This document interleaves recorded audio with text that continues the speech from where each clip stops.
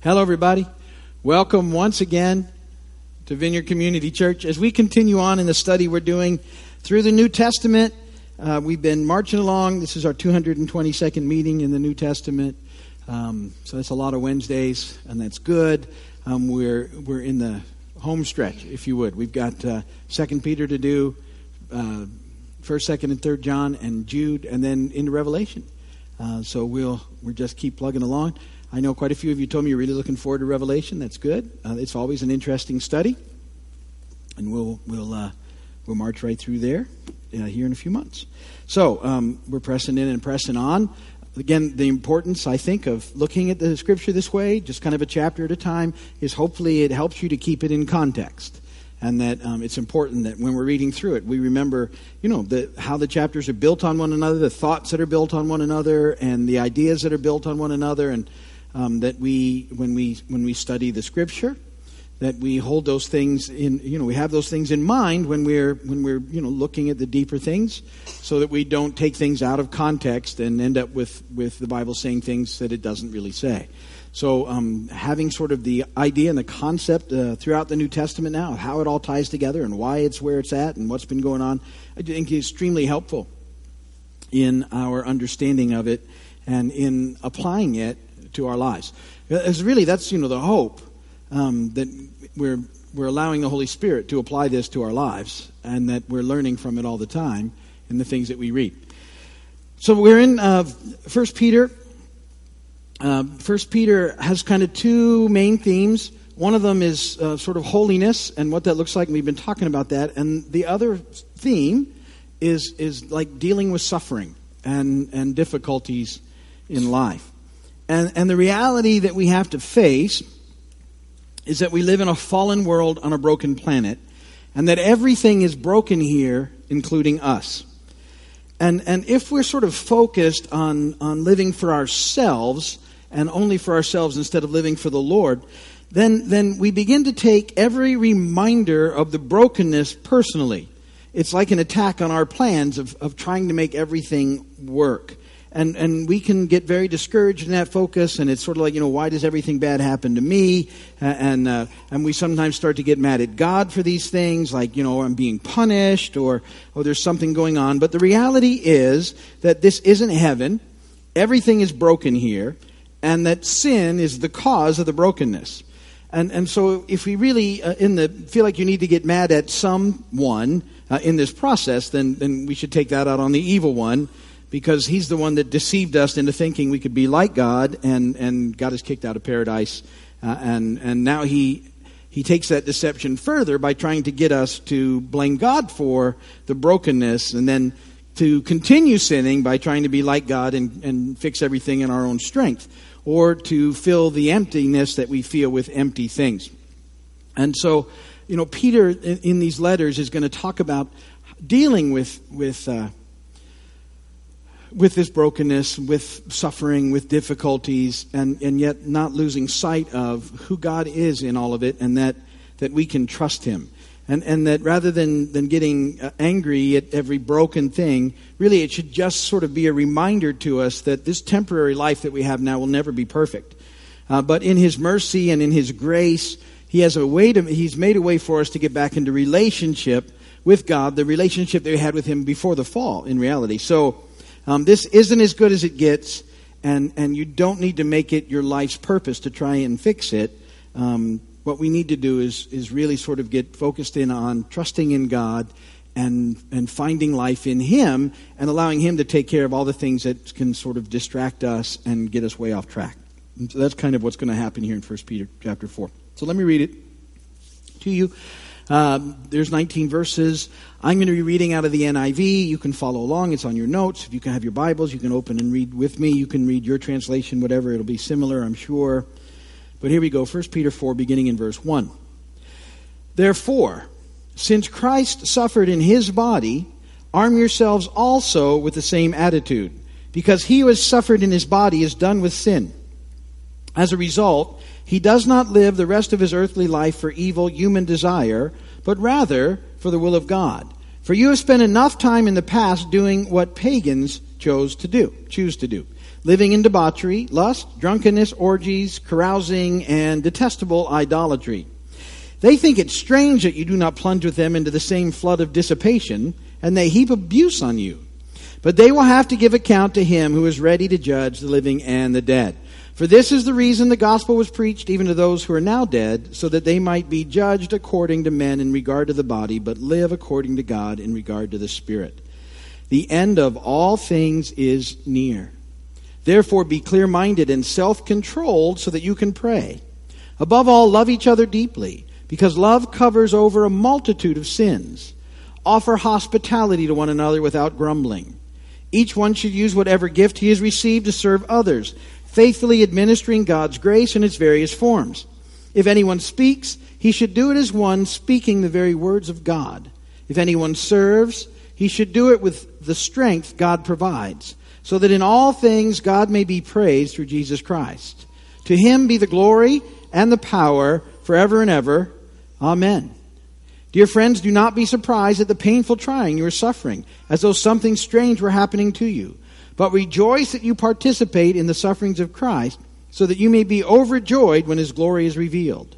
If you're insulted because of the name of Christ, you're blessed, for the Spirit of glory and of God rests on you. If you suffer, it should not be as a murderer or thief or any other kind of criminal, or even as a meddler.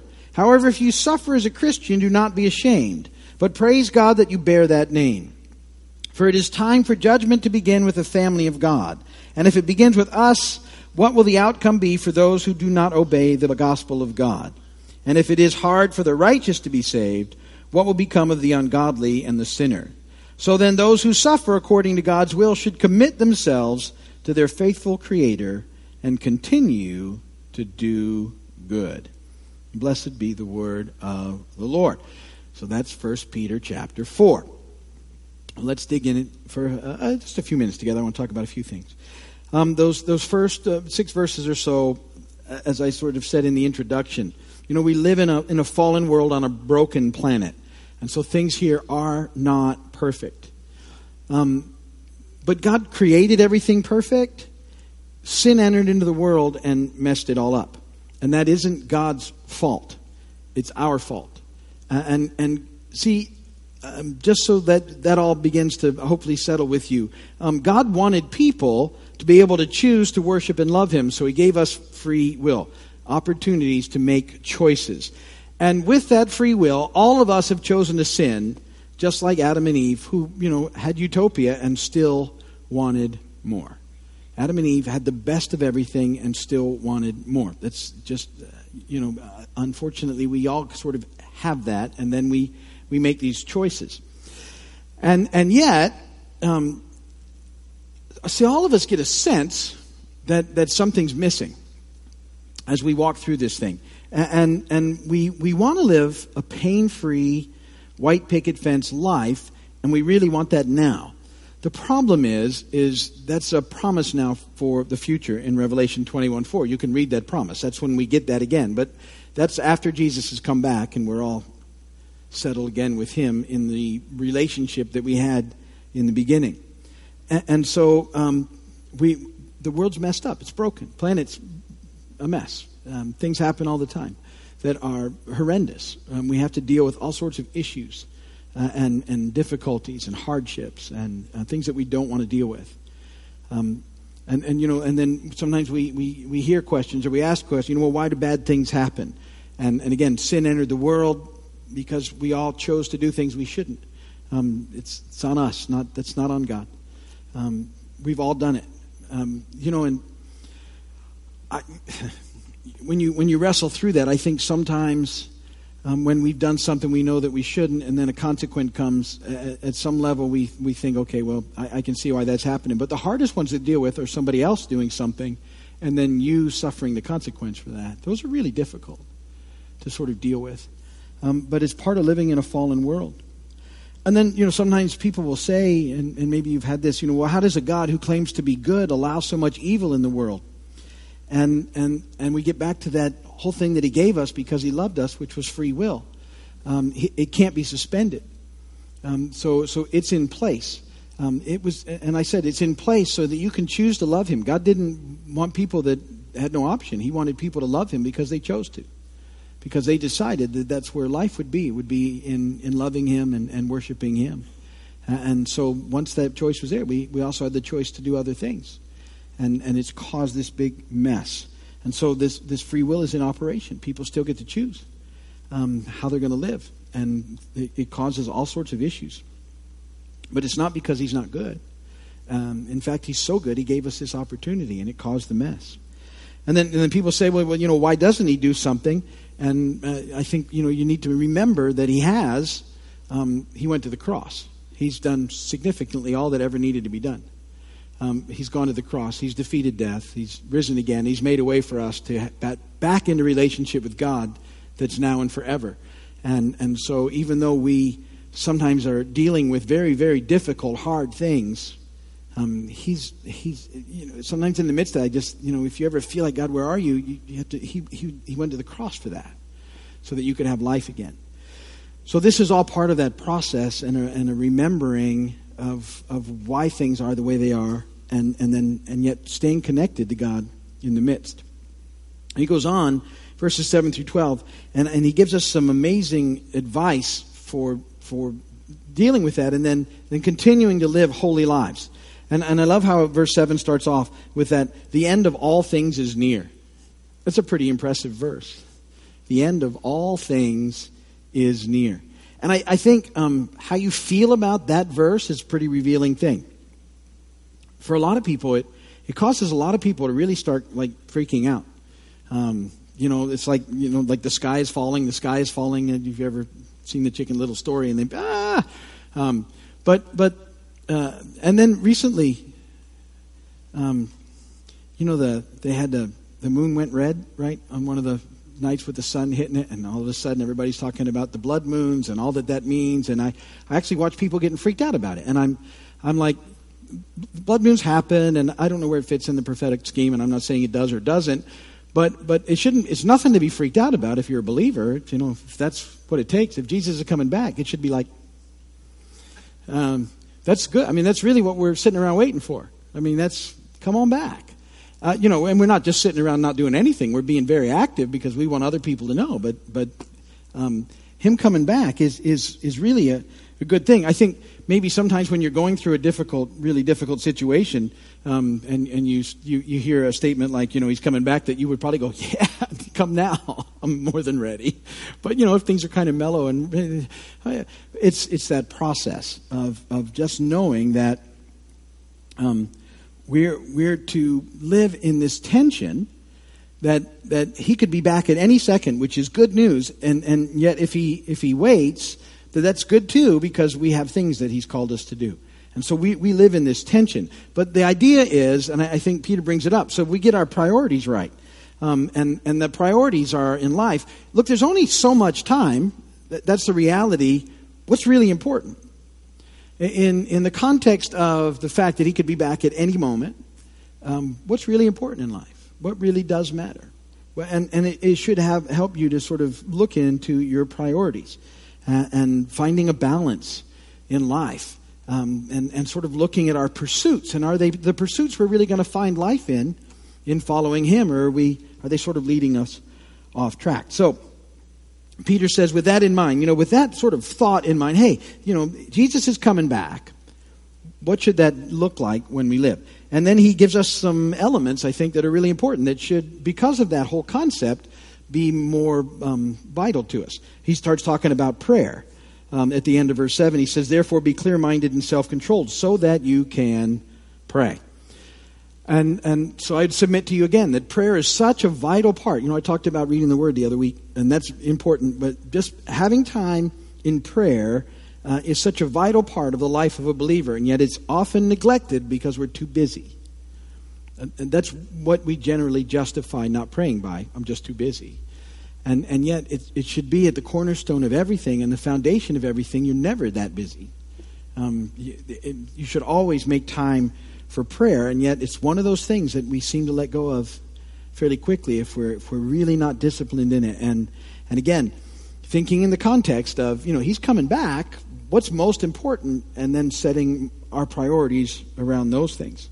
And in our culture in particular, prayer, because I think we start thinking we can get along without it. It takes a back seat.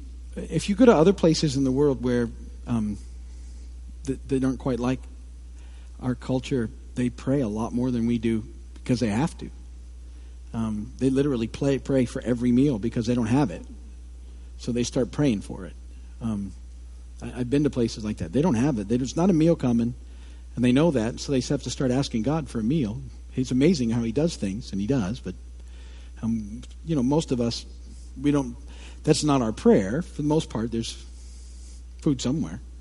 I know not everybody, but for most people in our culture, that's not how we're not praying that way. We're praying differently, or we're not praying because we sort of think we can get along without it. And so, so what we end up doing oftentimes is we don't really pray until there's a crisis, and then we're all in. But reality is we should be praying all the time, and then we're better situated in our connections when things do happen. But we should be praying for all sorts of stuff. The Lord's Prayer, the model prayer, even talks about praying for our needs. Daily, give us today our daily bread. We're allowed to ask for those things, and so it's this idea of connecting with God, but also in that connection, confessing our sin to Him, forgiving people that have hurt us. And so all of those things need to be an active part of our lives because they sort of set the course and tone for our daily lives. Then Peter talks about loving extravagantly.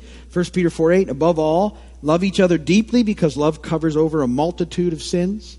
I like that picture. Love covers a multitude of sin. Love covers. When I think about that verse, I always think about a story about Noah after he got off the ark. And Noah, after he got off the ark, one of the things that he did was he planted a vineyard. He grew some grapes. He did this pretty quickly after he got off. Grew some grapes, got the grapes, and then he made some wine. And then he made some wine. And then if you read in Genesis 9:20, what actually happens, he makes some wine, he gets drunk, and he passes out naked in his tent. We don't usually teach that in Sunday school to the kids. That's not part of the Noah and ark, the ark story. But that's what happened. That's what he did. And his three sons, the first son comes in, and he sees it, and he makes fun of it, and he goes out and tells the other brothers. And the other two brothers, when they hear about it, they back into the tent so they don't see their father's, and they cover his nakedness. And that's a response of love. And so it's just sort of, to me, it's always a picture of what love does. Love covers sin. It doesn't make a way for it, and it doesn't, act like it's not a big deal, but it covers it. And that's how we're supposed to love. We're supposed to, love covers a multitude of sins. Hospitality, Peter talks about, 1 Peter 4:9, offer hospitality to one another without grumbling. And so we're to extend, mercy, grace, try and make people feel comfortable where we can. And we talked about hospitality and those things in the parable of the Good Samaritan not all that long ago. We love each other well. Generosity should be a part of our lives. 1 Peter 4:10, each one should use whatever gift he's received to serve others, faithfully administering God's grace in its various forms. So we're to use the gifts and things God gives us to help and serve others. We're to share the good news. We're talking about that on the weekends. 1 Peter 4:11, if anyone speaks, he should do it as one speaking the very words of God. That's a pretty intense Bible verse. That's we talked about how powerful words are. Should be a part of that in our lives. We are the broadcasters of the greatest news in the universe. So again, we talked about being careful with what we say so that when we do say the things people need to hear, they can receive those words well. And then verses 13 through 19, Peter's making the point that no matter what we're experiencing in life, we need to know and remember or learn that we can trust God. There's a proverb, Proverbs 3:5-6. It says, trust in the Lord with all your heart, lean not on your own understanding. In all your ways acknowledge Him, and He will make your paths straight. So, as we're pressing through this life, we need to know that we can trust Him. And that even though things aren't going the way we think they should, God is faithful, and we can trust in Him to help us through the situations that we face in this life. And a lot of times when we're going through difficult things, what we really need is to know that we can trust God, and then sort of figure out how to be content in the midst of it.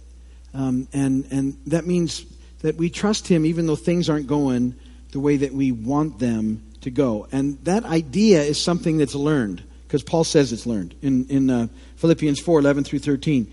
Because he says, I'm not saying this because I'm in need, for I have learned to be content, whatever the circumstances.